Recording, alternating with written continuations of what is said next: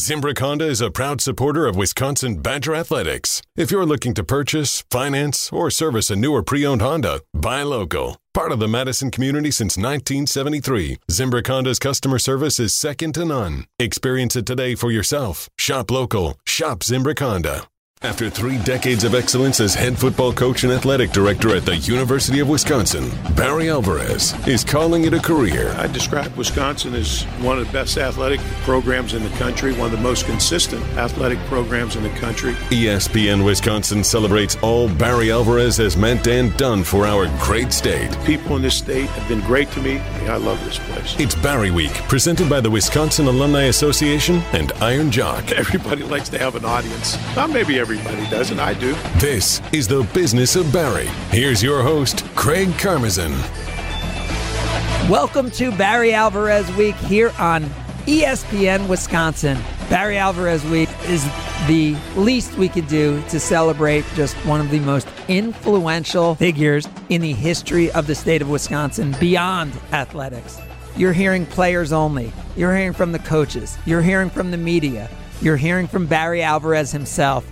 And this is the business of Barry. And Barry Alvarez had such an economic impact on Wisconsin. Barry Alvarez had such an impact on entrepreneurs, business owners, philanthropists. And Barry Alvarez had such an economic impact on the University of Wisconsin program as a whole. Tonight, we're going to learn a lot about Barry as we talk to Kenny Dichter, founder of Wheels Up. We'll talk to Ted Kellner, who is one of Barry's best friends and one of the leading philanthropists supporting the University of Wisconsin. And we'll talk to Pat Richter, who hired Barry Alvarez at the University of Wisconsin, longtime Hall of Famer and director of athletics. But the beauty of Barry is you can't just measure his impact in wins and losses. You can't just measure his impact in dollars and cents. You can measure it in so many different ways. I'll talk about it a little bit later on. Our company would not exist. This radio station would not exist had it not been for Barry Alvarez. And the amount of impact he's had on student athletes, on business executives, and on all of you, everyone who considers themselves a Badger or a Badger fan, is so tough to quantify. And that's why Barry Week is a salute from all the different angles. Hearing the players, hearing the coaches, hearing the media, hearing Barry himself chat with Mark Tauscher and me. It's just incredible that Barry chose from the beginning Wisconsin, and then he committed long-term to Madison and to being a Badger, because the impact he made as a coach, massive, and then the sustained excellence that the University of Wisconsin athletic programs have had is attributable to so many people. At the core, Barry Alvarez's legacy, and being able to talk about this and all of the fun games, all the people he's influenced are incredible. We'll start it out with Kenny Dichter as we continue. It's Barry Week, ESPN Wisconsin. You're listening to the business of Barry Alvarez, part of ESPN Wisconsin's Barry Week, presented by the Wisconsin Alumni Association and Iron Jock. Thanks for the memories, Coach. People in this state have been great to me. I love this place. Celebrating more than 30 years of excellence, this is Barry Week on ESPN Wisconsin, presented by the Wisconsin Alumni Association and Iron Jock. Now, back to the business of Barry. Here's your host, Craig Karmazin. It is Barry Alvarez Week here on ESPN Wisconsin, continuing discussions with about Barry Alvarez, with Barry Alvarez, the impact of Barry Alvarez as this Barry Alvarez era comes to a close tonight. It is the business of Barry, and no one better to talk about that with than a Wisconsin Badger through and through. You've seen him in Entourage and many other shows, but best known as the founder of Wheels Up and other brands along the way. It is Kenny Dichter. Thanks for joining us, Kenny. Hey, thanks, Craig. Thanks for having me, and a real honor to be speaking about a legend, a living legend like Barry as he takes his victory lap. So I guess the place to start is, when's the first time you heard the name Barry Alvarez, and what led up to that first meeting for you with the coach? Well, it's funny. Being a college football fan and watching Notre Dame and Miami battle when Notre Dame won that national championship, and on the screen they flashed to Barry maybe third quarter, fourth quarter, and said, Barry Alvarez going to Wisconsin to be the head football coach. Of course, I was a student at the time. I arrived in Madison fall of '86, and it took me 5 years and 5 summers to get out. But, when I was watching that game, it feels like '88, '89 when he originally got that opportunity to come to Madison. And Donna Shalala, a good friend of mine, still to this day, hired him. And she told me, she said, this guy's going to turn our football program around. And so, first of all, you come to Wisconsin. You're a huge sports guy. I assume you didn't come for the sports. I mean, how do you go if, as a sports guy like you are, how do you pick University of Wisconsin, which had no history in any athletics? Well, I would say, we were always competitive in hockey, and knowing that you start every year in the Big Ten, football, basketball, and all of the sports, you have a fighting chance. Villanova beat Georgetown, and I was watching that game as a high schooler. So, that anybody can beat anybody when you get to the Big Ten level. And I think that, with Barry's hiring, it surely put us at a different level as it relates to football.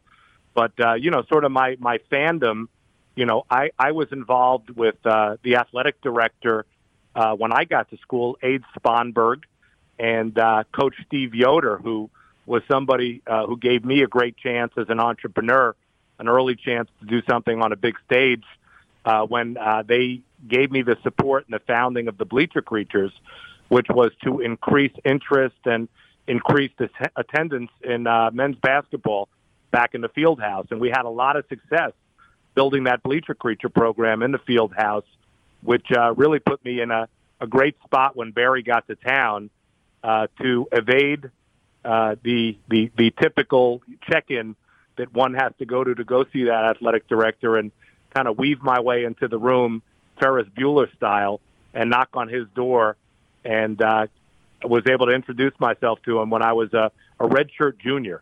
So what happens during that first meeting? I didn't play any official sports, Craig. I was a redshirt junior academically, meaning I was in my third year of academics and my fourth year of school. So that was really the first time I met Barry in person was, pulling a Ferris Bueller and knocking on his door. Must have been his third or fourth day in Madison, his office, sort of at the stadium. That's how I got started with Barry. Just knocked on his door. And as you know, Craig, he was on the phone. I think he was with the recruit, and kind of waved me out of his office. And I just sat down on the couch and just said, kind of with my hands, finish your call, coach. And when you're done, we'll catch up. And so you had the credibility of the Bleacher Creatures, but what was that first conversation like? Well, I told him, I said, I kind of knew I only had 30 seconds or a minute. Barry is a physically imposing individual. If he didn't want you in his office, he could get you out. So I knew I had 30 seconds, maybe a minute, to win him over. And I introduced myself as Kenny Dichter, in from New York, a student. I told him I had a 1040 on the SAT and running a 2.7. So I told him I was actually credentialized and actually in school, and that I was the de facto CMO of Wisconsin basketball. And I told him very quickly about what we were able to achieve at the Bleacher Creature basketball program, which was a really big attendance boost from when we started and getting the students involved. And I told him quickly that we could do the same in football. I said, look, I don't know, Coach, if you know the numbers, but we're averaging less than 30,000 people a game. That's students and alumni in at that point in time, a 77,000-seat Camp Randall. I said, if you put some product on the field, I'll fill the stadium. And when I hit him with that line, he put his hand out, like to shake my hand, like we had a deal. So I put my hand out, and I shook hands with Barry. The rest was history.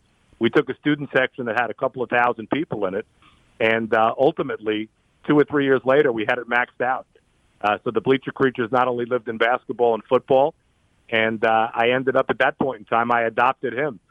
He became my second dad, and he's been an unbelievable influence on my life ever since that day where he stuck his hand out and said, let's go. So how quickly did things change? Because obviously the first year there was only one win. Did things change just because there was excitement and the way he approached things on campus, or did it not start until more wins started coming? Well, I think it was sort of simultaneous. I think, even though Barry only got one win in that first year, he changed the culture. I remember, we kind of leaned on the power of the basketball momentum on Bleacher Creature, and we had Dick Vitale come in and do a late night with the Badgers. And, Barry and I said, it'd be great to get Dick to speak to the football team. And Dick said to that football team, I remember like it was yesterday, you stick with this Barry Alvarez, in 2 to 3 years, you're going to be in the Rose Bowl. And sure enough, 3 years after the Dick speech to the day, Barry goes out and wins his first Rose Bowl. So it happened really quickly. I think, as I recall, the fans came before the wins came, but it was really about Barry changing the culture and changing the mindset of not only the team and the coaching staff, but of the school and of the state. Barry was winning before the wins were there.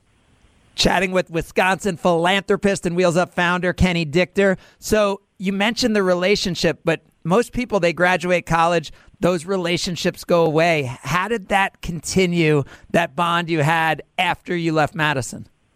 Well, it's funny, Craig. I left Madison, and somewhere in between 90 and 91 officially, my daughter Chloe is a rising junior over there. I may have graduated, but I never left. And, Barry became synonymous with Wisconsin. And, you talk about continuity and consistency. I knew whenever I came back to visit that Barry would be there. And, as I started my business career, Barry and I remained close. The Bleacher Creatures remained a really important part of that student section of Wisconsin football. And, Barry he treated me like somebody who had played for him. Barry always would introduce me. He'd say, hey, here's my chief marketing officer of Wisconsin football. Now, there was no official title, but Barry always had a way to make you feel big, make you feel like you're sitting at the adult table. And, from 23 or 24, up to about 28, 29, when I sold my first business to a big public company, SFX Entertainment, Barry was always there, sort of on my de facto Kenny D board of directors. Whenever I had a tough decision to make, if I didn't ask myself what would Barry do, I'd just call Barry directly and say, hey, Barry, what would you do? And sure enough, again, that SFX deal for me was the beginnings of my entrepreneurial career on a big stage. And, SFX Entertainment ultimately became Live Nation after it sold to Clear Channel Communications. I know a company close to your heart in the old radio space. And then, when we went out to partner with Warren Buffett and Richard Santulli over at NetJet, we formed Marquee Jet. Barry was always, not only a friend, but he was always my de facto board member as we were building these great businesses. And again, like I said, I think that the relationship that he had with his players and his family, is the relationship that I was able to build with him. And to this day, he's still on my board of directors and, like I said, a second dad. Well, that's why you're kicking off this Business of Barry special. And it was 15 years ago. I was in my 20s, 29, when the first time you and I ever met was through Barry Alvarez. How many other people can you point to that have impacted your life? Like, how many people would you not know today if it wasn't for Barry Alvarez? Well, I would say this. He has an amazing coaching tree, but people don't know he is an amazing business tree of people like us that he put together. Now, by the way, Craig, when you were coming up the ranks, Barry didn't say, Kenny, there's a guy I think you should meet. He said, Kenny, there's a young guy named Craig Karmazin. You got to meet Craig Karmazin. And that was it. He didn't ask you. He told you. And sure enough, I know that he put us together. I'd say there's 15 or 20 people that over the years, whether they're athletic directors, coaches, commissioners of leagues, professional athletes, folks like Ted Kellner. I always said, and Barry introduced me to Ted when I was coming back to school as a guy in my 20s. He said, Kenny, you should just go get on Ted's hip.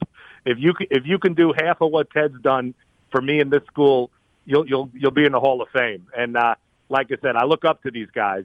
Ted and and Barry runs around with Tony Canoni, just people with unbelievable spirit, and just they bleed red. And again, I came up through the best, and on my one side I had Warren Buffett as somebody that was my North Star in business, and of course I had Barry Alvarez, who was my Big Dipper. Somebody I could always count on. And it's interesting you mentioned Ted, because it ties in to that other piece of this business, which is the philanthropic side, which, what made you go from being chief marketing officer of the sports program for him to wanting to give back to the university in the major ways that you've done it over the years? Well, I tell you what, I mean, looking at the way that Barry has, worked on the development angle and developing relationships with folks that have the means to give back. And, when you think about giving back to an athletic program, or in my case, I'm doing sports and I'm working on a special project with Andre Phillips in admissions that, Barry blessed, called Fly High, which is focused on the recruitment of minority students of color around the country that aren't necessarily athletes, that are just great students that have to have Wisconsin on their list. So, Andre and I are working on that. I wouldn't be doing Fly High with Andre and a group of great people if not for Barry kind of leading me down that path of making sure that we know that college sports and college in general is about making kids and making young people the best versions of themselves. So I really look at any and all philanthropy that I do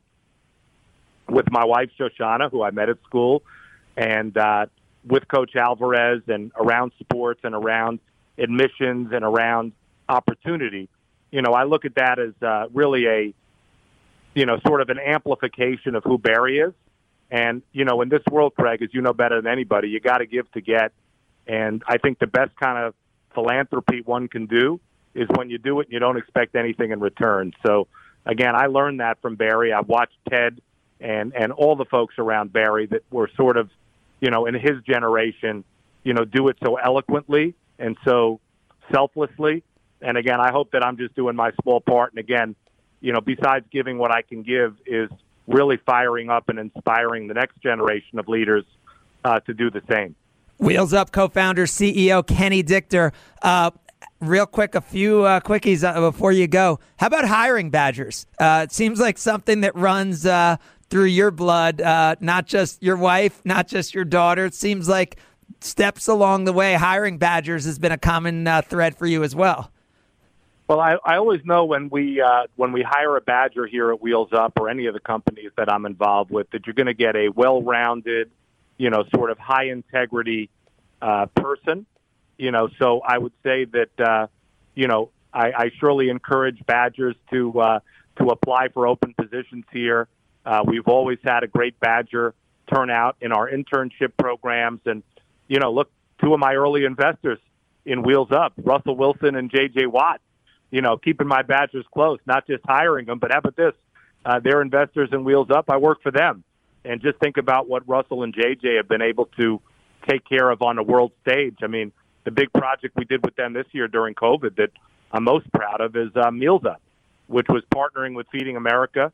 As you know, Craig, we pledged 10 million meals at the onset of COVID crisis, and I went on CNBC with Russell, and we're now over 70 million meals. So, again, partnering with Badgers in every way, shape, or form has always been a good formula for success for me. And, any Badgers that are out there that have a great idea or have great enthusiasm, I encourage you, hit our HR area, and we're always looking for good badges. Well, you mentioned everything you do is an amplification of Barry's teaching. So last quickie before we let you go, what's next for Wheels Up?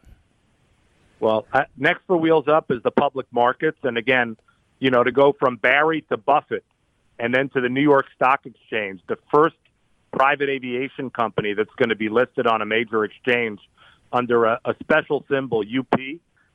I couldn't ask for anything more. And again, to go from the bleacher creatures to, partnering with Delta Airlines, they're our largest shareholder, and, being able to take folks that have invested in our story and our business and get them into the proverbial end zone, which is a public offering that we're expecting at some point in July.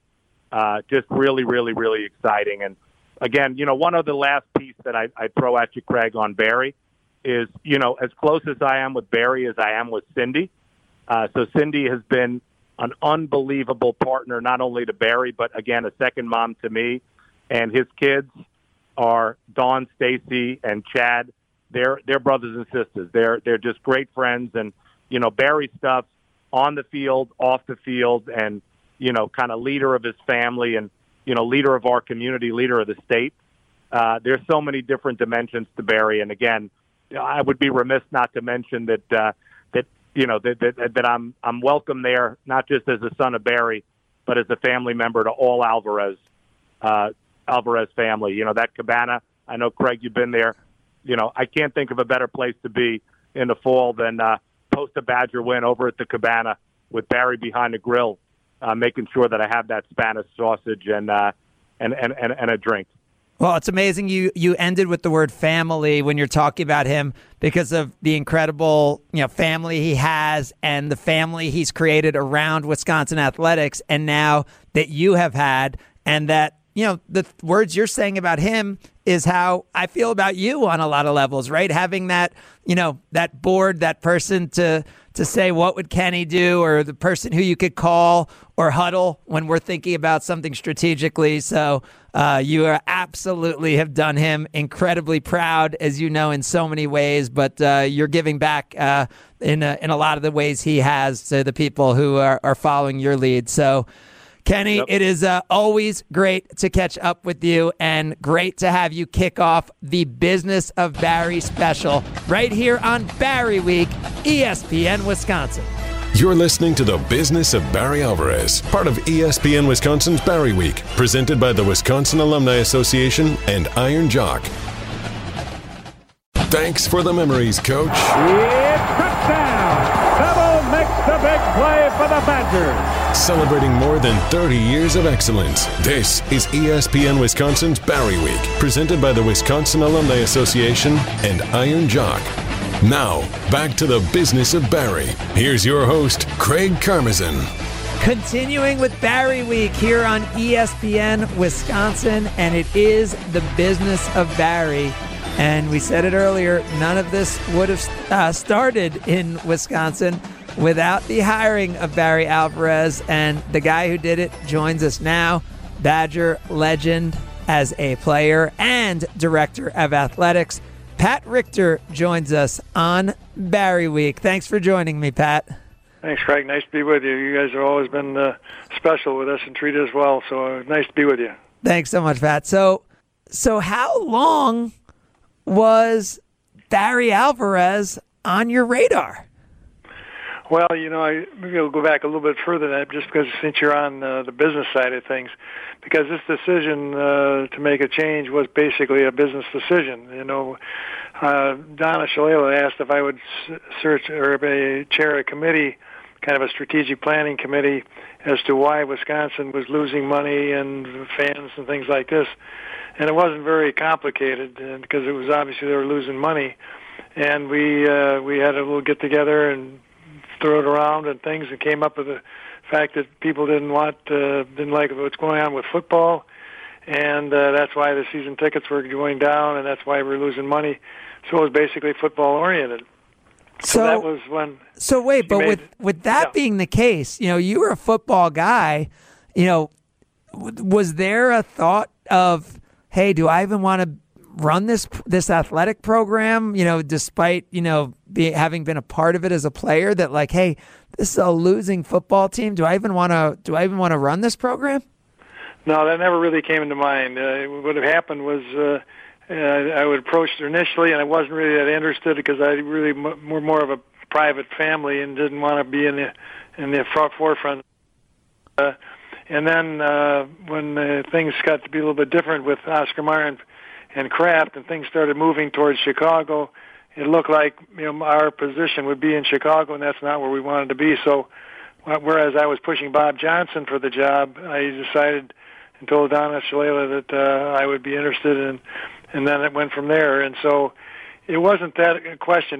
We didn't get into the details of things beforehand. It was probably kind of stupid on my part in terms of due diligence, but we wanted to be in Madison, and this was an opportunity, and it was an opportunity to bring something back that we're really very passionate about, and to do something good while and it's a unique position. Athletic directors, there are not an awful lot of them around the country, and so it's a unique position, and so we accepted it on that basis, and that's why, we really didn't have an awful lot of ways to go. I mean, couldn't go down much further, couldn't go sideways, and there was no way to go except be up if you make the right decisions, and that's what we did. So once you made that study and had determined that football was going to drive the ship, was that about getting the right commitment so you could make the right offer if you could decide who the coach was, and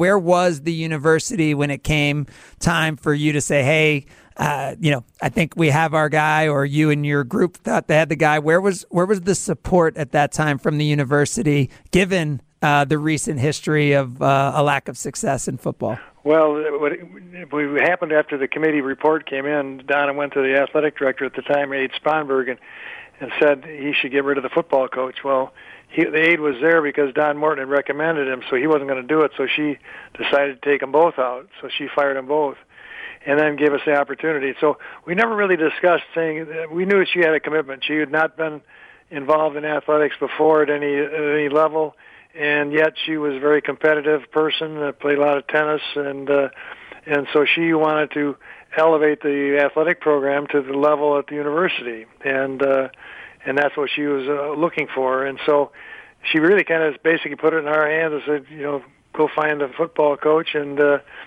that's what we did. There were some people on the list before I got there, and I went around. I talked to Lloyd. It's public knowledge. Lloyd talked to Lloyd Carr. I talked to Jim Coletta, who had been at Purdue, Jim Donnan, who had been at Oklahoma, Jim Harkma, who was at Eastern Michigan, and Barry, Doug Graber, and things like that. And so, and Don Nealon was also in the mix, and that's what it really came down to. The commitment was at the university. I mean, Donna didn't have to say it. She understood that it really was the losing proposition was hurting alumni relations and support and things like this, and that's really what the lifeblood of the university. Athletics is a very important part, and that's one thing that really ties into your subject matter about business of Barry, is that we took an approach basically that I had at Oscar Mayer. You had to provide added value, just like with you in the radio business. If you don't provide added value, people will go someplace else to listen to what their programming is, and so you have to prove that they need to have you here, and why are you there? If you think of it, the university doesn't need an athletic program to survive, and so what are you providing in added value? And that's what we did, and trying to go out and look for the coaches. And when it came down to the finals, Don Nealon was going to have a bowl game, and Barry was having a bowl game, but about 2 days later.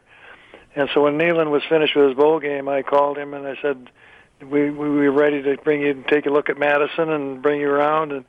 And he had lost the game, and he felt bad about it. He said, gee, I don't feel really right about it. I'd like to think it over. And when he said that turned me off right there, because we needed somebody that was fired up and ready to go, somebody that had a great motivation to be successful, somebody that knew if they weren't successful that maybe they would be out of the business, so to speak. And so if you're not successful as a football coach, you're going to be running around different places and getting different jobs all the time, just because that's the nature of the business. Well, and it's interesting because Nealon was a head coach.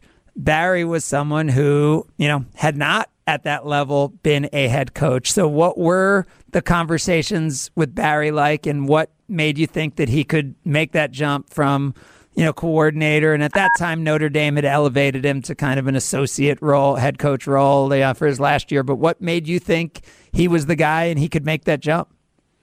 Well, at Oscar Mayer, where I was in charge of human resources, I've always had the opportunity to, make a difference between somebody that's got experience for a position or what they call a deep select, somebody who kind of reach down, that's maybe a little bit wet behind the ears and has all the motivation in the world to be successful, but otherwise they could be out of the business. And so that's what it boiled down to. But when he indicated that he had to think it over, we just didn't need somebody that was in that frame of mind. We needed somebody that was cranked up, ready to go, excited about the opportunity to be the next football coach at Wisconsin, and that was basically the basis for the decision, and that was something, I knew that ahead of time going into that last couple of days, because that's what our conversation took place, and once you have an opportunity like Barry did to be an assistant head coach, I mean, especially at a place like Notre Dame, there's a lot of things that the head coach is doing that are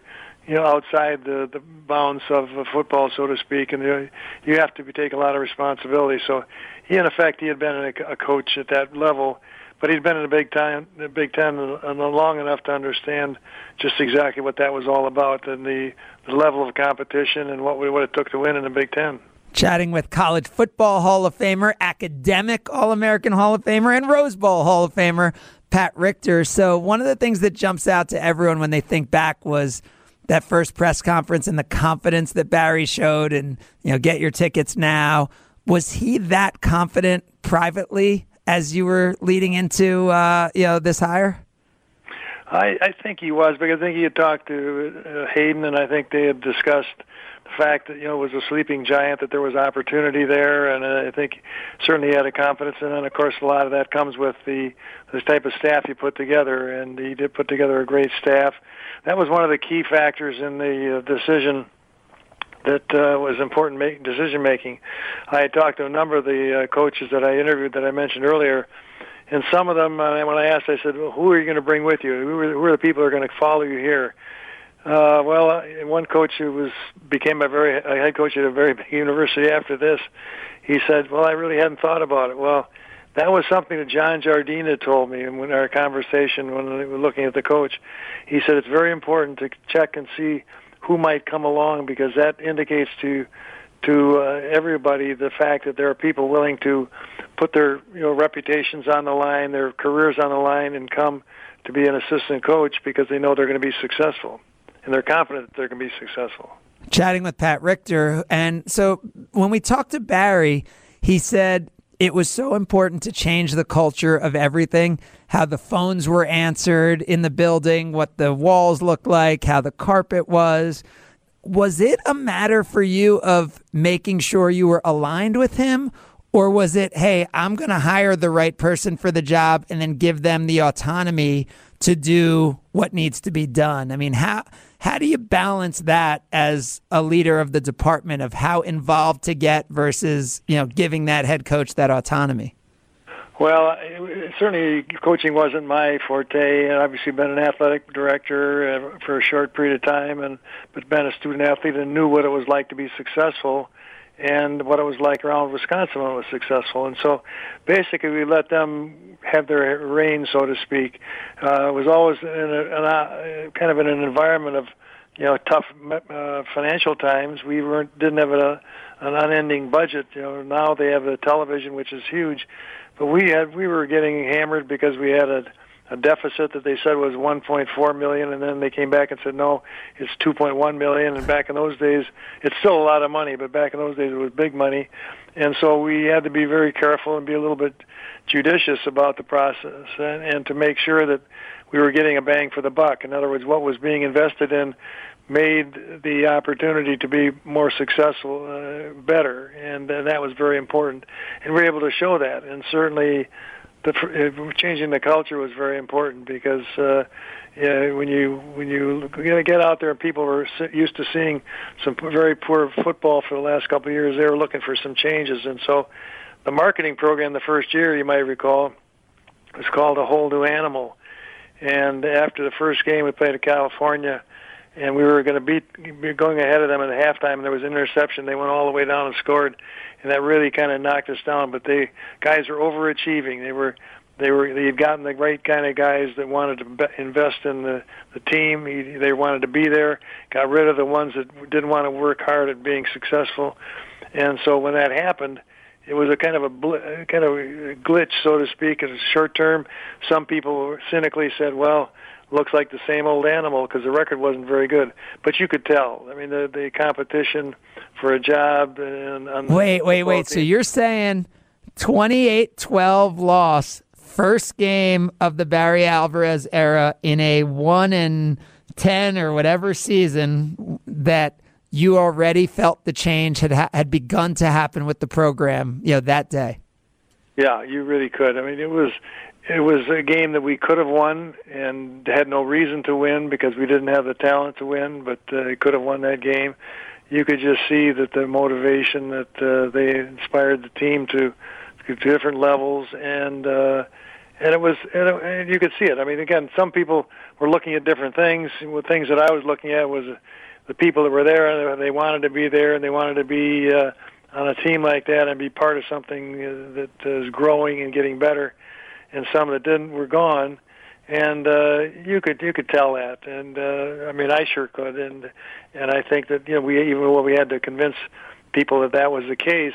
In our heart of hearts, we believed that was certainly looked that way, and the fact that the way it rolled out into a couple of years later is significant in that regard. You wouldn't have been able to achieve those things unless you almost from day one started to get better. Which is pretty incredible because I think some people, it took that last game of that season, the almost win against Michigan State, to end that first season where they were like, okay, maybe this isn't the same old animal. We are talking with Pat Richter, former Director of Athletics and Badger Hall of Famer. When the business of Barry returns, we'll continue the conversation on the beginning of the Barry Alvarez legacy as coach of the Wisconsin Badger football program. You are listening to The Business of Barry on ESPN Wisconsin. You're listening to The Business of Barry Alvarez, part of ESPN Wisconsin's Barry Week, presented by the Wisconsin Alumni Association and Iron Jock. Iron Jock would like to thank Barry Alvarez for his storied career at the University of Wisconsin. Thank you, Barry, from Iron Jock Nation. Go to ironjock.com and receive 20% off orders over $50 when you use the code IronJock20. Miss any great Barry Week content? You don't need a search committee to find it. I won't use a search committee. Most search committees use me. Full show podcasts are available free. Subscribe to the Varsity Podcast on Apple, Spotify, Wisconsin On Demand, and wherever you get your podcasts. Now, back to the business of Barry. Here's your host, Craig Karmazin. Continuing with Barry Week, it's the business of Barry, and we're talking with Badgers Hall of Famer and College Football Hall of Famer Pat Richter. We were discussing how Barry came to Wisconsin, and you immediately saw a change in the football program in a positive way. So then, the next few years, there was just those almosts and 5-win seasons. Did you feel something different going into 1993? Did you feel like it was kind of all coming together? And I'm sure you weren't thinking Rose Bowl, but were you feeling like that was a special year waiting to happen? Well, it was interesting because the year before we were at Northwestern, and there were two bowl representatives that were there. One was for the Pool and Weed Eater Bowl, and another one was from a game out in California, the All-America Bowl. And they wanted to try to pit us against Southern Cal in a rematch of the 1963 Rose Bowl. So a great marketing tool there.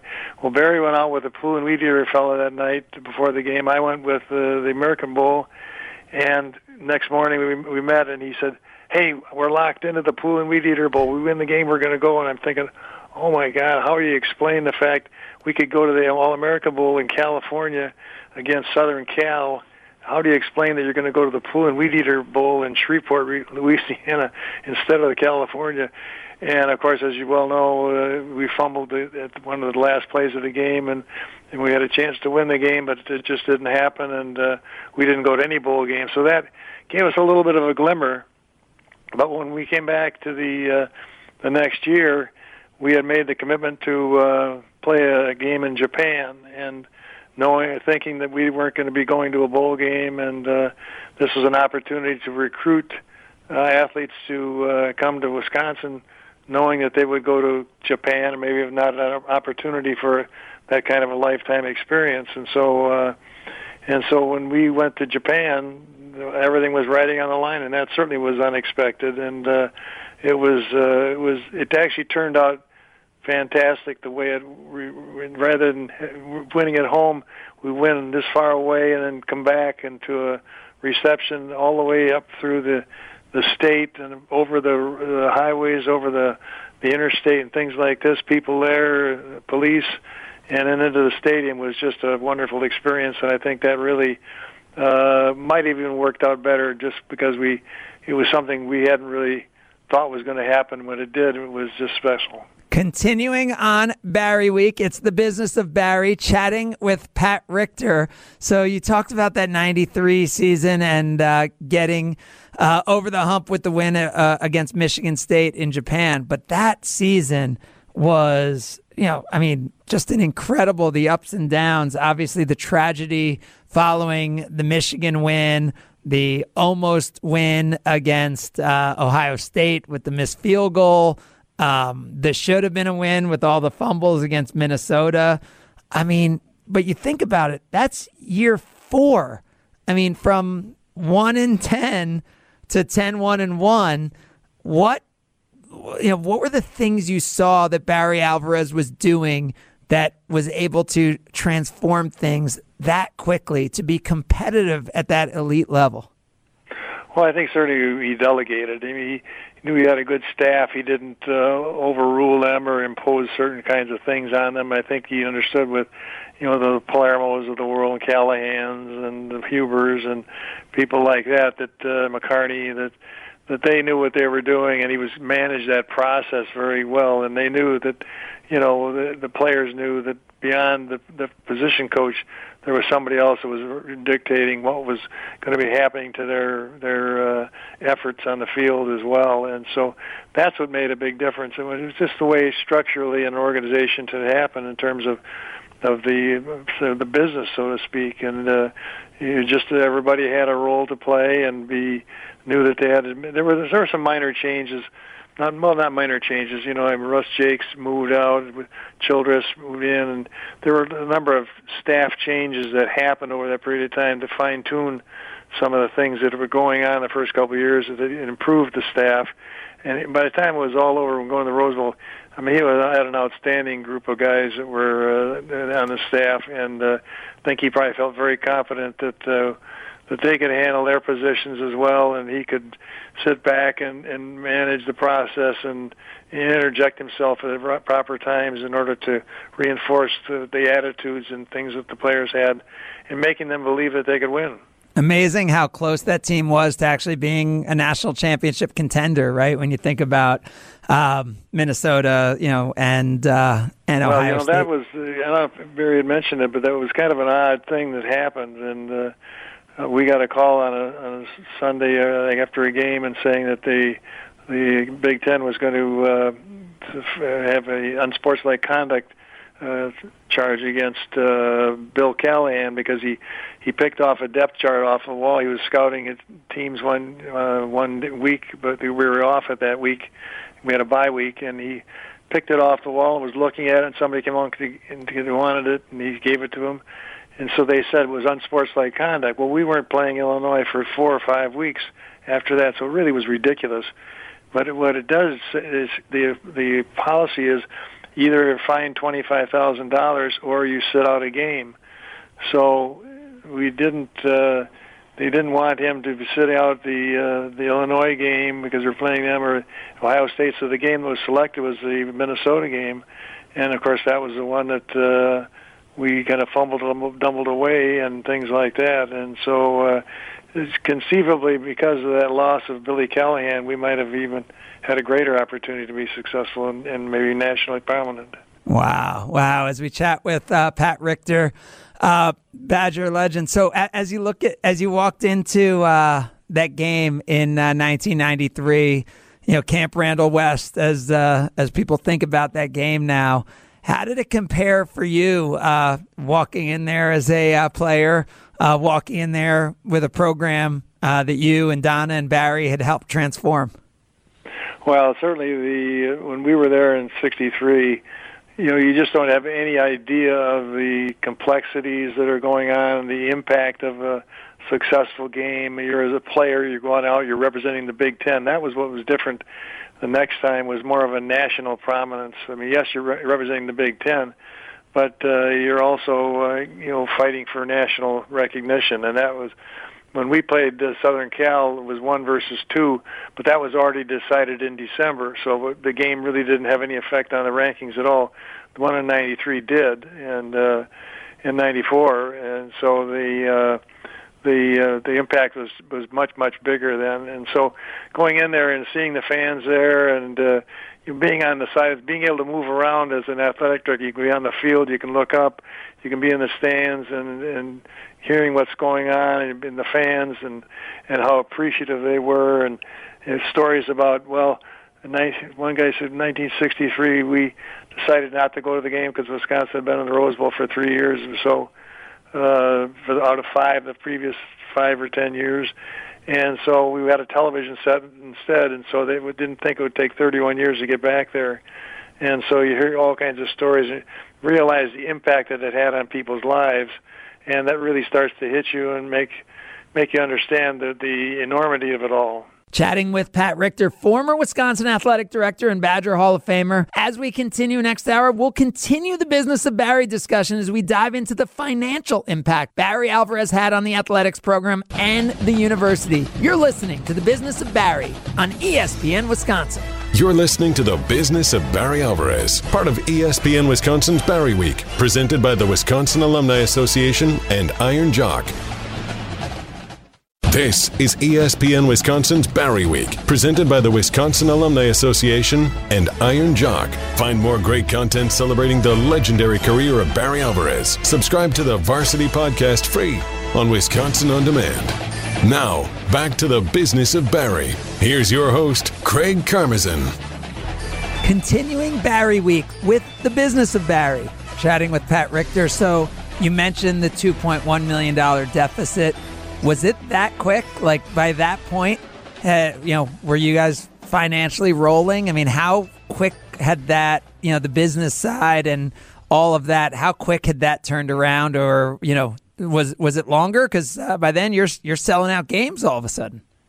Well, it certainly got better, but you didn't have the television that you have today, so it wasn't any big number. But the impact of the Rose Bowl, the licensing, for example, which, of course, is basically the university's licensing program, and a big part of that, of course, is athletics. And it was estimated that the impact of the Rose Bowl meant over a couple $1 million in licensing revenues, and it was estimated that the impact was about a $40-some million economic influx of money that went into licensing type items. So it was a big impact. Then, of course, it continued thereafter. But there was not the opportunity for some big opportunity. It was basically the Rose Bowl expenses. You got to. We always used to make fun of the Big Ten, saying you made more money if you didn't go to a bowl game.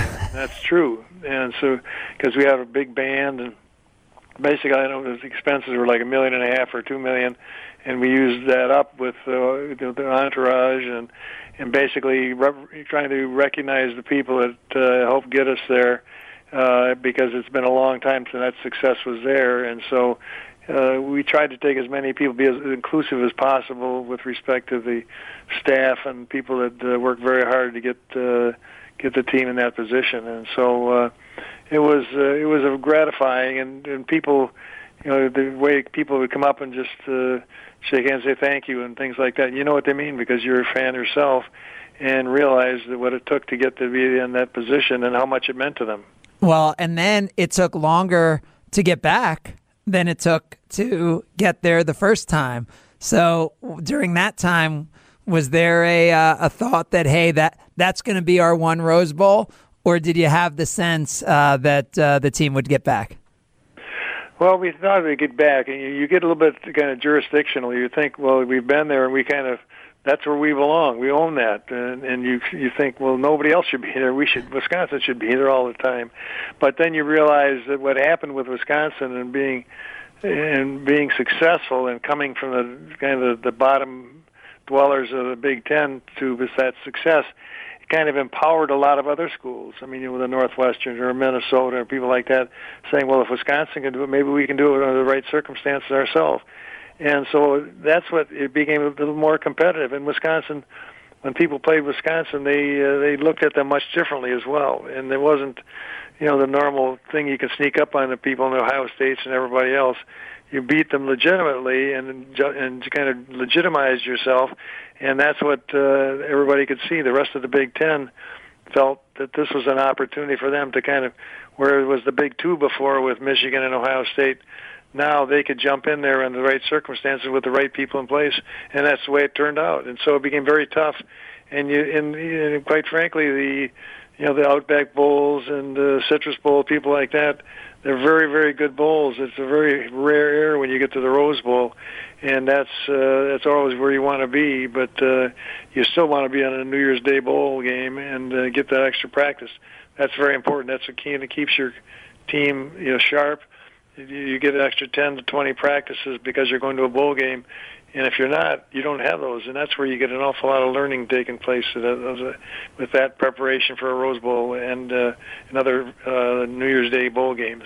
Chatting with Pat Richter, it's the business of Barry. So as that started happening, whether it was after the game in '94 or the back-to-back, first Big Ten team ever to win back-to-back, was there a point where you thought, gosh, I don't know if we'll be able to keep Barry? I think, an NFL job or Miami or one of these other college jobs. Was there ever a time where you're like, gosh, this might be the year. I don't know if we're going to be able to keep him? No, I never got to that point. I mean, obviously we're very happy of the success that had taken place and gratified that he was able to do that. But that was one thing we always kind of kept in the back of our mind. If that happened, if somebody gets an opportunity to go someplace else, whatever that is that they think is better than Wisconsin, whether it's an SEC school or whatever, that means that we're in a much better position to go and get kind of more of a better group of candidates than we had the first time, for example. More experienced coaches that are willing to say, hey, look, Wisconsin's been very successful, and I can win there. And so I think you feel confident that can happen, and maybe it does, maybe it doesn't, because it's not an exact science when you're hiring people. But you're not saying, oh my God, what's going to happen?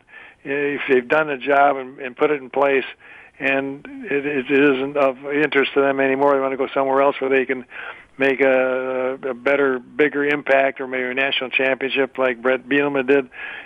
Said that when he moved, if that happens, you're always in a better position. That's why when the contracts are such that you have a golden handcuff where you say, okay, if you're going to leave, it's going to cost this much money.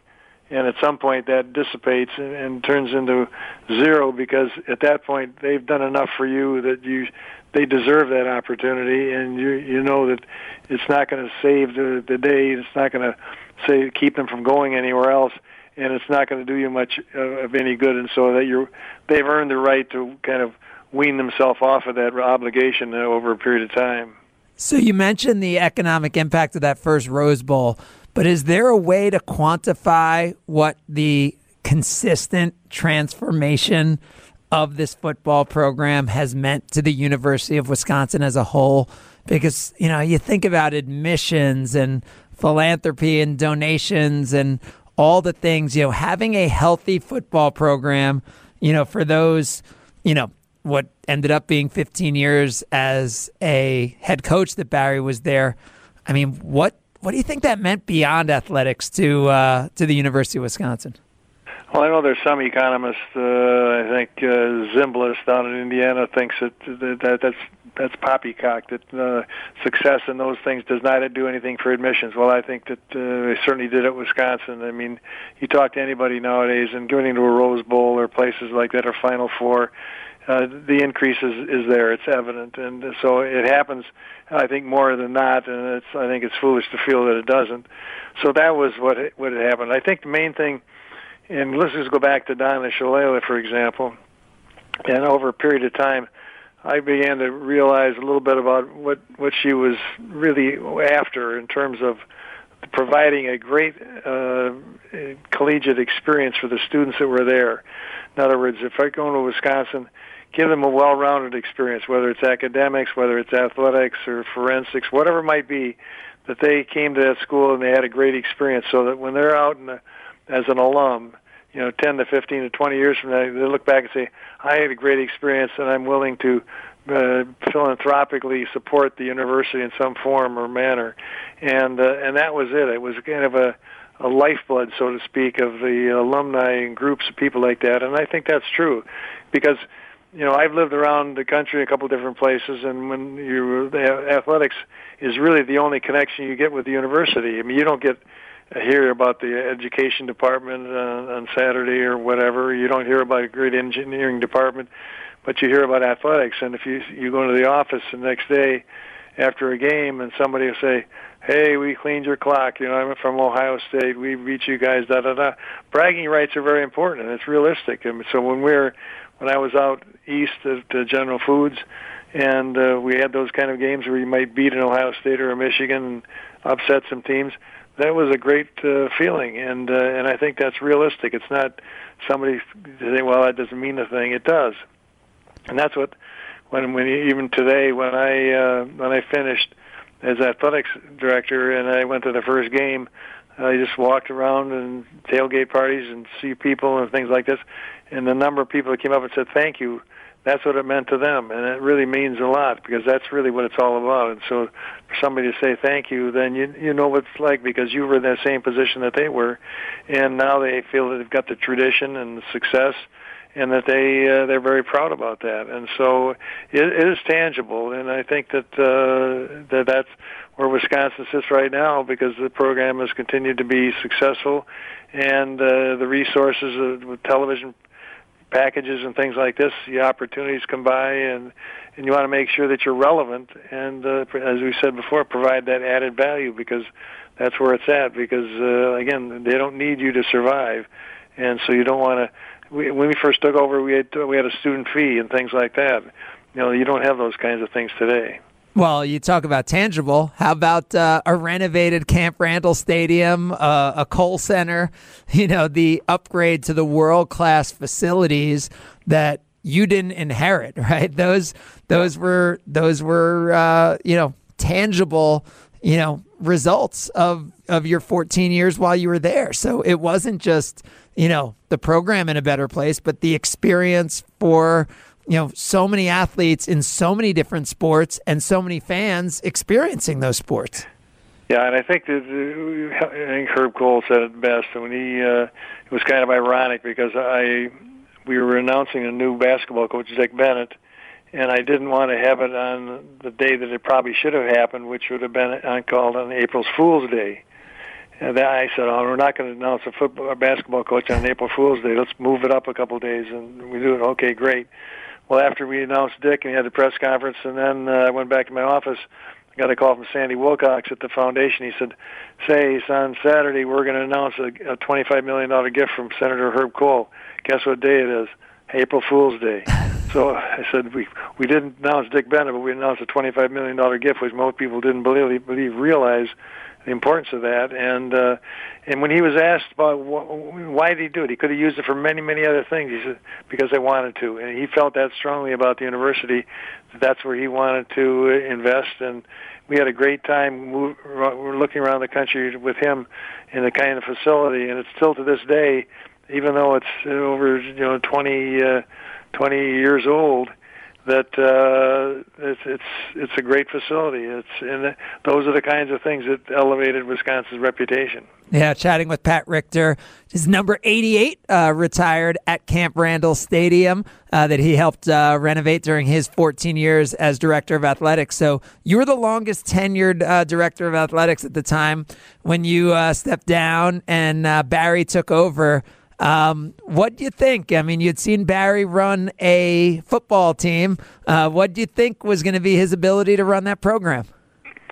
Oh, I thought he would run the program. I think it was in pretty good shape. A lot of things had kind of cleared the decks. I mean, we obviously had to deal with cutting of sports to get ourselves financially viable, and we had a Title IX situation that occurred, and so those things have been kind of put to bed, and so the program was in place, and they had good coaches, and they had to find the biggest. I always said to him, I said, the best thing you can do for yourself as an athletic director when he first took over is be a damn good football coach, because that's really what it is. And football is successful, and everything else kind of comes along with it. And then, of course, probably the biggest thing in the Big Ten was, of course, the television revenues. I mean, to think that they get like $50 million a year is just incredible, and it's based on the strength of the conference, obviously. But I remember when we first started out, with Barry, I mean, we had to try to find $1 million every year in the budget money, new money, just to basically cost for our roll-up costs and to remain the same, not to do a lot of interesting new things, because that's the way the budget works. It's just the roll-up costs are things that just improve your process. Only if you can add more monies in philanthropy and development and good support, and those things happen with the success of the program. So, Pat, before we let you go, when you think about Barry Alvarez and his legacy, coaching, and then in that director of athletics role, what's the thing that stands out to you about about this now 30-year plus era from the day you hired him to the day he's stepping down this week? Well, I tell you what, it kind of puts it in perspective. 30 years maybe is not a long time to you young guys, but I'll tell you what, it went pretty doggone fast. So just think that that's happened over that period of time.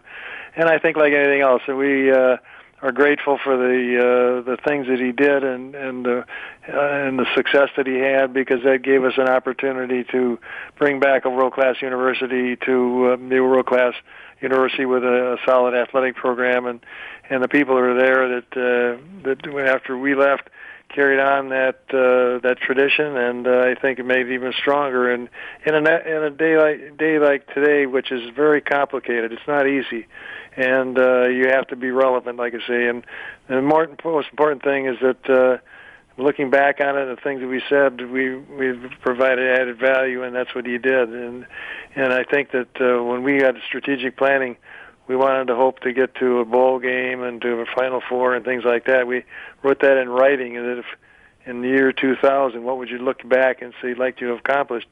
And now they've been able to build on that and be very much more successful as well, and have good people in place and be a good program that everybody around the country would love. And that's very important, because that gives you a recruiting base and people support, and they know that run by solid people who have been able to be successful and to build on the traditions that have been the University of Wisconsin's history. Well, Pat, I know that you're 11 catches for 163 in the Rose Bowl. If you take that in 1963 terms and convert it today, you would be at like 42 catches for 500 yards in that game. So the accomplishments on the field and off the field, absolutely incredible, and great to catch up and spend some time talking about Barry Alvarez on Barry Week right here on ESPN Wisconsin. Thanks, Pat. Thanks, Craig. Appreciate it. You're listening to The Business of Barry Alvarez, part of ESPN Wisconsin's Barry Week, presented by the Wisconsin Alumni Association and Iron Jock. Thanks for the memories, Coach. I wanted my guys to feel they had an advantage. Always have an advantage. Celebrating more than 30 years of excellence, this is ESPN Wisconsin's Barry Week, presented by the Wisconsin Alumni Association and Iron Jock. Now, back to the business of Barry. Here's your host, Craig Karmazin. Continuing, it is Barry Week here on ESPN Wisconsin, and what a week it is, celebrating Barry Alvarez's incredible career, impact on the state of Wisconsin in so many ways. Coaches, players, and even the business of Barry. We've heard from Pat Richter, we've heard from Kenny Dichter, but there is nobody who is closer with Barry Alvarez than our next guest, Chairman, CEO of T&M Partners. He is one of the leading philanthropists in the state of Wisconsin and a best friend of Barry Alvarez. Ted Kellner joins us. Barry Week, it's the business of Barry. Thanks for jumping on with us, Ted. Thanks for having me. Yeah. So you are a Badger through and through. When's the first time you heard the name Barry Alvarez? The night after the Orange Bowl. I kind of knew it was in the works. And as you know, Pat went down there. They signed the deal. And then Barry, if you recall, that night was live about an hour after the game and was introduced, and he was a new head. That was the first time I saw him, frankly, and then he came up, took the red eye, and the next day I met him. So there have been a lot of football coaches in your time, being a Badger, supporting the Badgers, all that. Did you have any reason at that time to think that this was going to be any different? Well, as you said, Craig, I'm in business, and I always felt that with the right leadership and the quality, if we could get the right quality, that Wisconsin was a bit of a sleeping giant. I think what Barry may have said in his interviews, we're the only game in town in college football in the state of Wisconsin. We have a terrific fan loyalty base. We've got probably some of the best linemen in the history of NFL. And so I just felt that the right leader, the right coach could come along. I felt I'm always an optimist by nature. Now, we had gone 30-some years without being at the Rose Bowl until we won in '94. But I thought we had a chance. We just need the right people, and clearly this was the right guy. So what was your first interaction with him like? Well, I was in the audience when Pat, when they brought him in, and as you recall, he had already lined up coaches. He had Dan McCartney there, Bernie was there. I can't remember who else, but I remember that clip that they show before the game. You better get the tickets now because for long they won't be able to get them. I thought, well, this guy, I like that attitude. I mean, this guy was he had a chip, he had a bit of an edge, and he had a air of confidence, and I like that. I mean, some people say, why is he saying that given the history? Well, if you know what you're doing, and clearly Barry did, and you're confident in yourself, you say that. He said it, and then he delivered. So then how did the personal relationship start to develop? Well, back then we could do, and we did, he had shows. He had radio shows. And we, alumni, could be supportive of the shows. And Barry, through, I think it was John Jardine, said to Barry, hey, you should meet Ted. He's been supportive of Badger Athletics, he and his family, my brother, my dad, for years and years. And he said, Ted's gotten the sponsors for the radio show. So Barry came in. We talked the day he was hired, and then he said, I want to come and talk to you about that. He did that.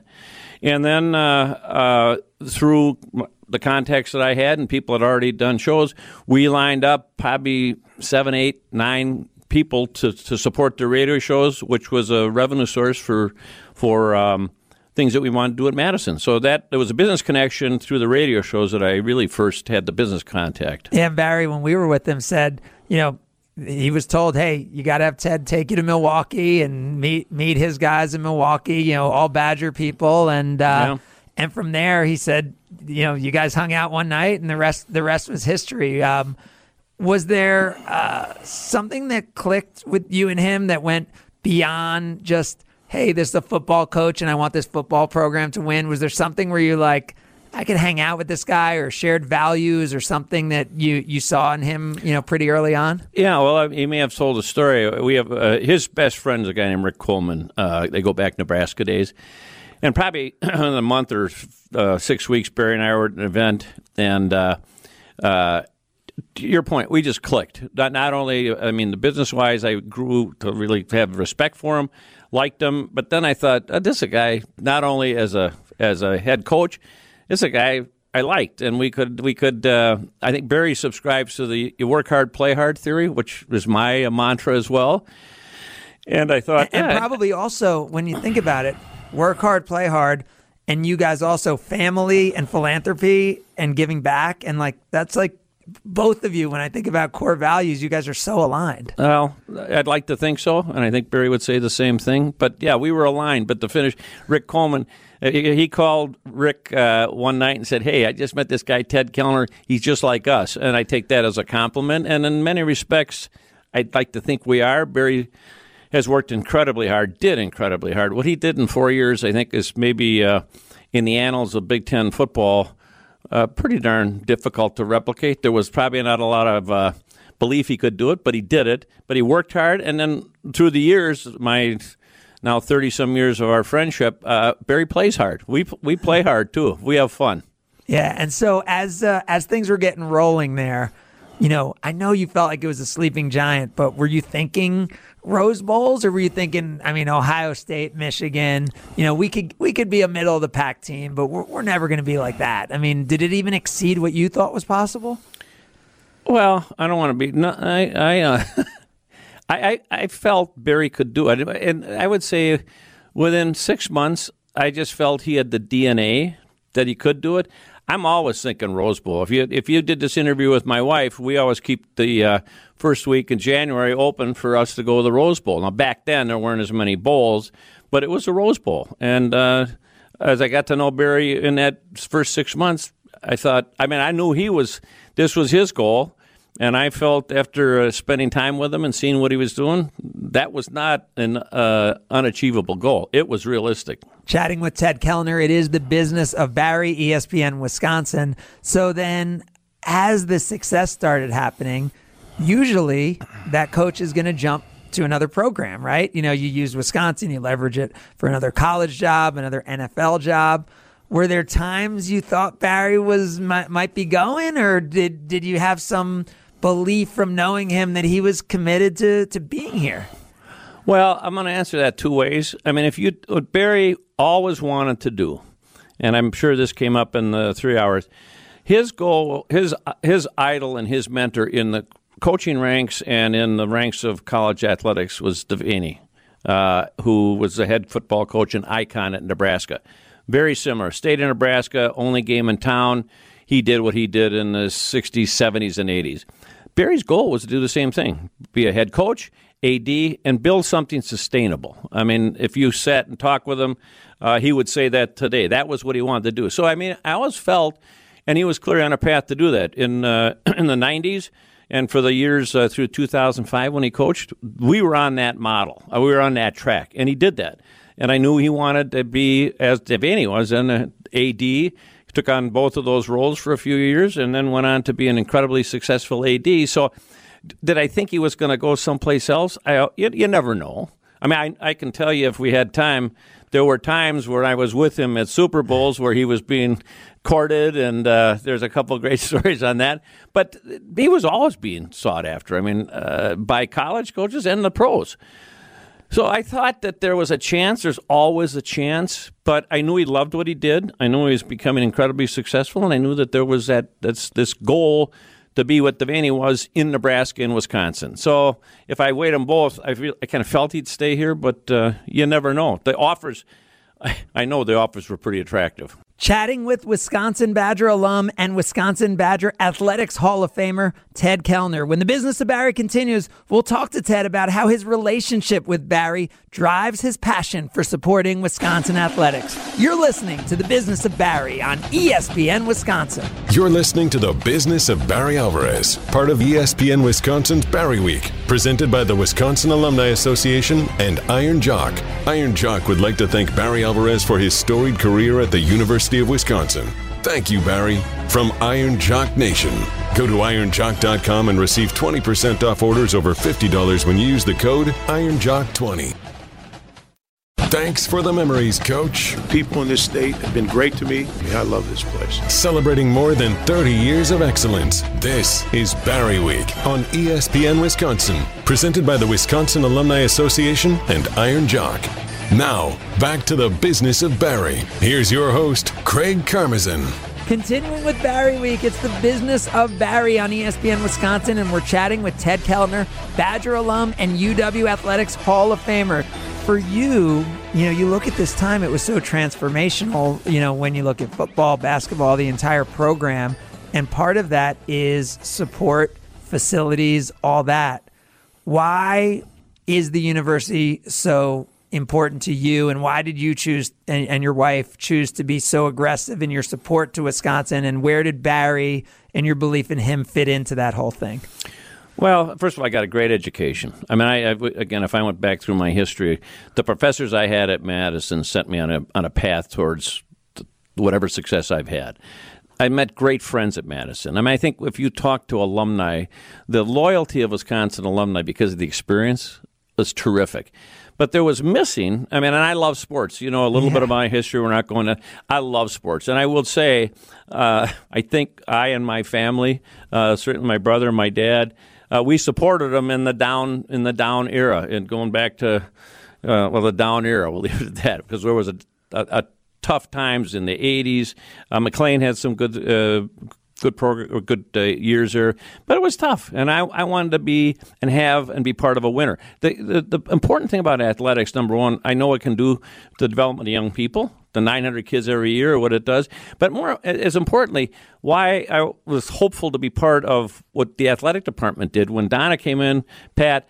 The experience of a university, and Shaleo said it best, she wanted the best experience for in all aspects, in the classroom, socially, and athletics, getting behind winning football, basketball, women's softball, whatever. It just creates a sense of belonging. We didn't have that. Barry did that, and that made Wisconsin and took us to another level. So when you think about his coaching years, is there a game, a moment? Is it walking on the field, which I'm used to you walking on the field. Maybe back then you were in the stands at the Rose Bowl in '94 for the first time. Like, was there a moment when you were like, wow, this program has made it in the way that I always dreamed of it making it? Well, there were two wows. And Barry, again, I think the real wow was that '94 Rose Bowl. The highlight, and Barry and I were talking about this about a year ago, the pinnacle was that. Because, first of all, there was a lot of doubt. Would we get there? And we did it in 4 years. And then to walk into what was called Camp Randall West with 70,000 fans was incredible. During Barry's tenure, other than the period when my dad was sick, I think I missed in his 16, 17 years of coaching, I missed 11 games, home and away. Wow. The other wow moment, though, Craig, was winning in Tokyo. Because if you recall, we had to beat Illinois, and which we did, and then we had to have the combination. I think that weekend either Ohio State or Michigan had to lose. They did. So now we beat Illinois. Now we're going to Tokyo to play for the Rose Bowl. But that experience and then walking off that field going, man, we're going to the Rose Bowl.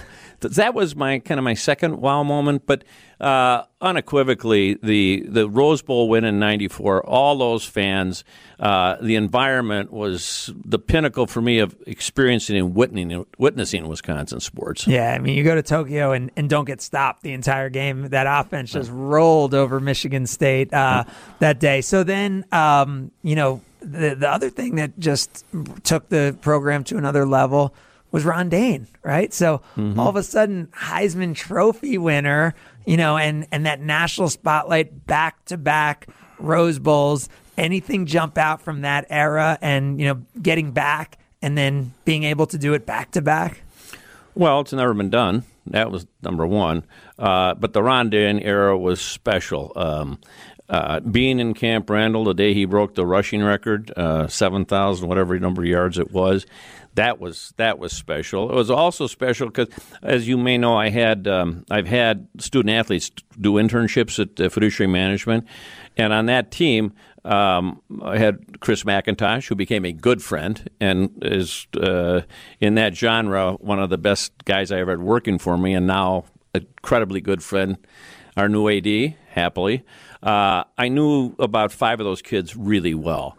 And that run, and Ron getting back-to-back MVPs and winning back-to-back Rose Bowls, that was another pinnacle of Wisconsin's success. So Barry was a CEO, right, of the football program, managing his managers and all that. But then he got to that path that you had talked about he always wanted to as the director of athletics.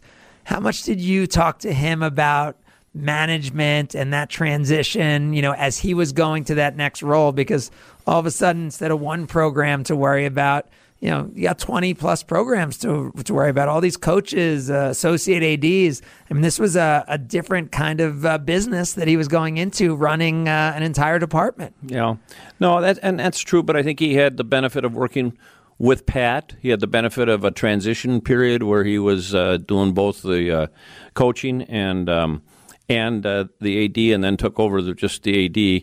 'Cause the two jobs were I think he would have been. Those are two huge jobs. Now, there's more stress, he would say, on the coaching, clearly. But he enjoyed the management. He enjoys. I mean, Barry's a people person, and you look at what he's done in the hires and his assessment of people.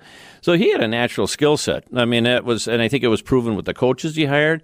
But yes, now he's got to get coaches for 23 programs.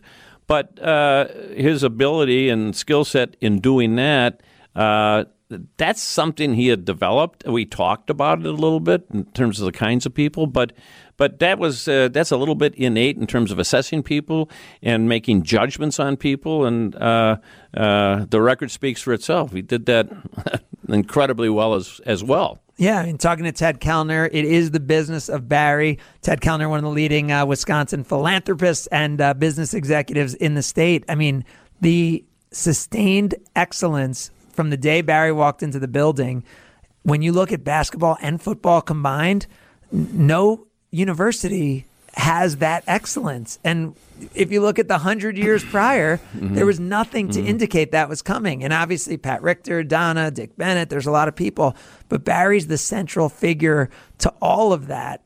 So as this starts rolling and as this starts going, as a director of athletics, you talked about earlier that confidence he had on day one. When he made the statement that search committees, I don't hire search committees hire me. I thought, hey, that's confidence, but that's also a testament to his relationship building. And you mentioned it, personable and all that. Talk about Barry and his ability to develop relationships and then the loyalty that he shows to those friends and to those business people he's working with. Well, I don't think there's anybody more loyal than Barry. There's as he's made assessments. I mean, I think there's a talent there, and it probably comes from a lot from his mentors. When you look at your career, I look at my career. Look at who he had to learn from in terms of talent. Lou Holtz at Notre Dame. At Iowa, he had the benefit of Hayden Fry. Now, and if you sit and talk with Barry Barry's a bit of a sponge. I mean, when we are on trips, he'll tell stories about how Hayden Fry recruited, how Lou recruited, and what he took. I mean, he took chapter and verse from two of the iconic coaches in all of college football, and he learned. I mean, the guy really pays attention. Plus, he's got that. If you talk to the coaches he's had, and I've known all of the coaches that coach for Barry, and Barry is a guy that gives him responsibility, expects results, and if you do that loyalty builds. If you don't, you're gone, and that's the mark of a leader. I mean, you have to surround yourself with people that can do the job, and Barry's ability to do it, to make the assessment, to give them responsibility, and if they perform, he's the most loyal guy. If they, like anything, if you don't do the job, you got to find somebody that can. Otherwise, he's not going to be successful. So, football and athletics was his thing. If Barry Alvarez wasn't in sports, could he have run one of your companies? Sure. Yeah. I mean,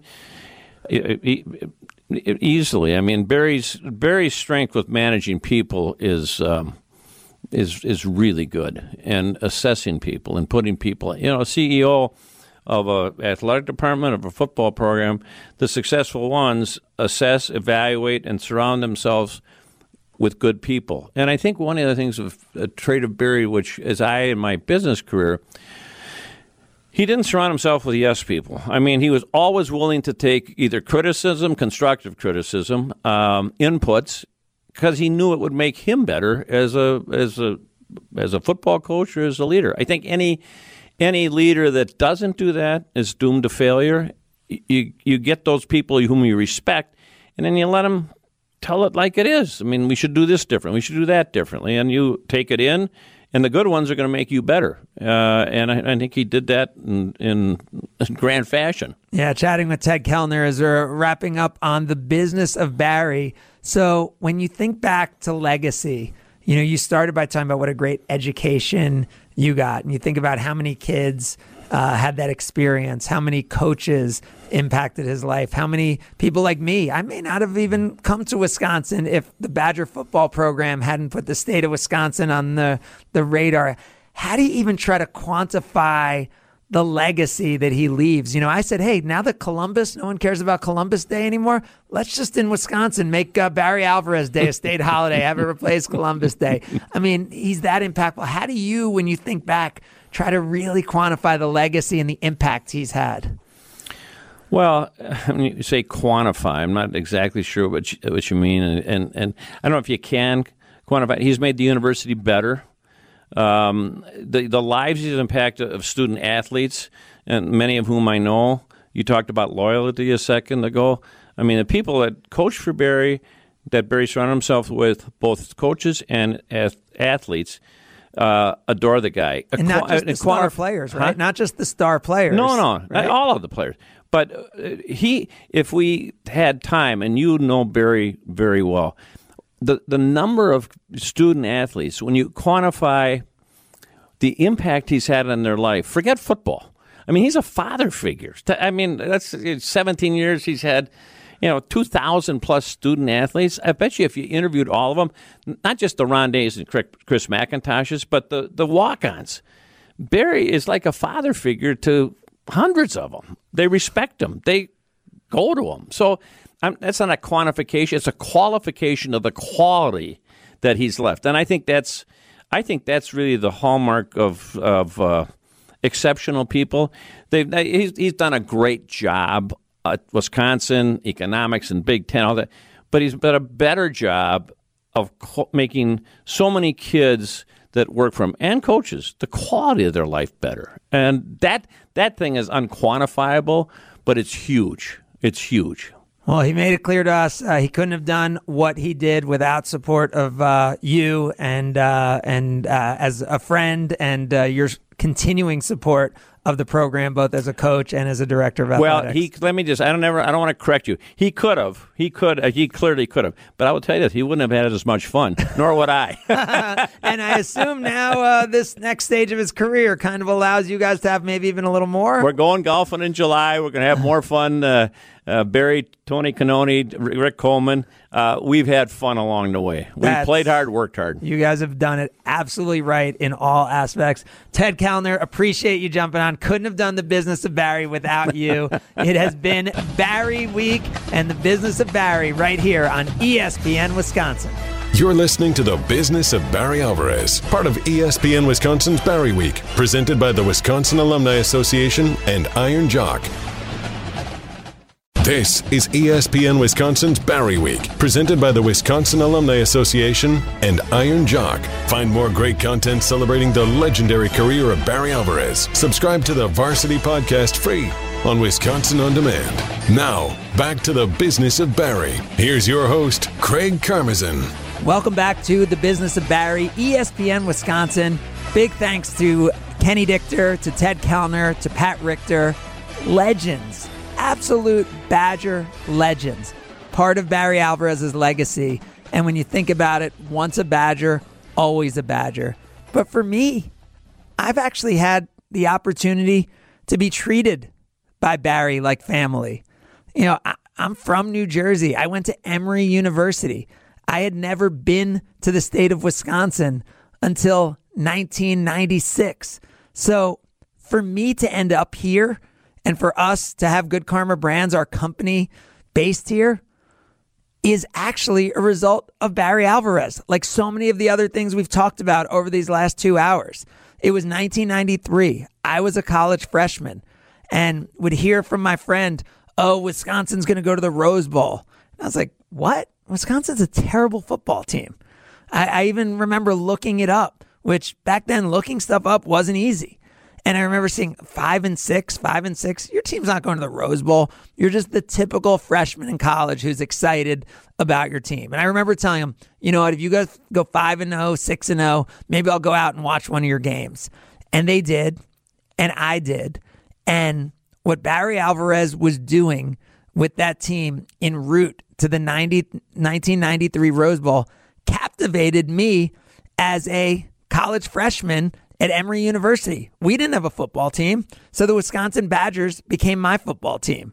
It was 3 years later where I came out for a weekend, got to experience the energy of the city of Madison, and it was only a year after that where Good Karma Broadcasting, our company, was founded. And that energy, that excitement, that doesn't exist without Barry Alvarez. And then it was within our first year where I got to meet Coach for the first time. Went out to Media Day, spent some time with him. He told us he'd check us out on the radio. And it was a few months later when all of a sudden he gave us a call right there on the air. And it wasn't a friendly conversation. I was on the air being critical of Barry Alvarez and some of his coaching decisions. You don't do that in Madison. But what Barry did was he absolutely went at me, but he respected the fact that I was willing to share my opinions in front of him. And it was one of the first lessons I learned, which was, hey, if you're going to say something, say it in front of the person. And that's one of the things Barry Alvarez always taught me. And it wasn't the last lesson by any means. The last 20 plus years, one of the most treasured relationships I've had in the state of Wisconsin is with Coach Alvarez. And the amount of people he's introduced me to, as I mentioned earlier when we were talking to Kenny, he introduced me as, hey, Craig, you have to meet Kenny. Kenny, you have to meet Craig. And that's how it works. When Barry tells you you need to meet someone, you do it. Tarek Sala and Derek Engler, longtime parts of the Good Karma family and parts of the ESPN Wisconsin family. That wasn't just me being creative or someone coming up with an idea. It was the way many ideas happen. I get a text or a call from Barry Alvarez saying, Craig, you need to meet Tarek. You need to meet Derek. You guys need to be working together. And it's an amazing relationship. And as we've been reflecting on it over the last 2 hours, the most exciting thing for me is it doesn't end now.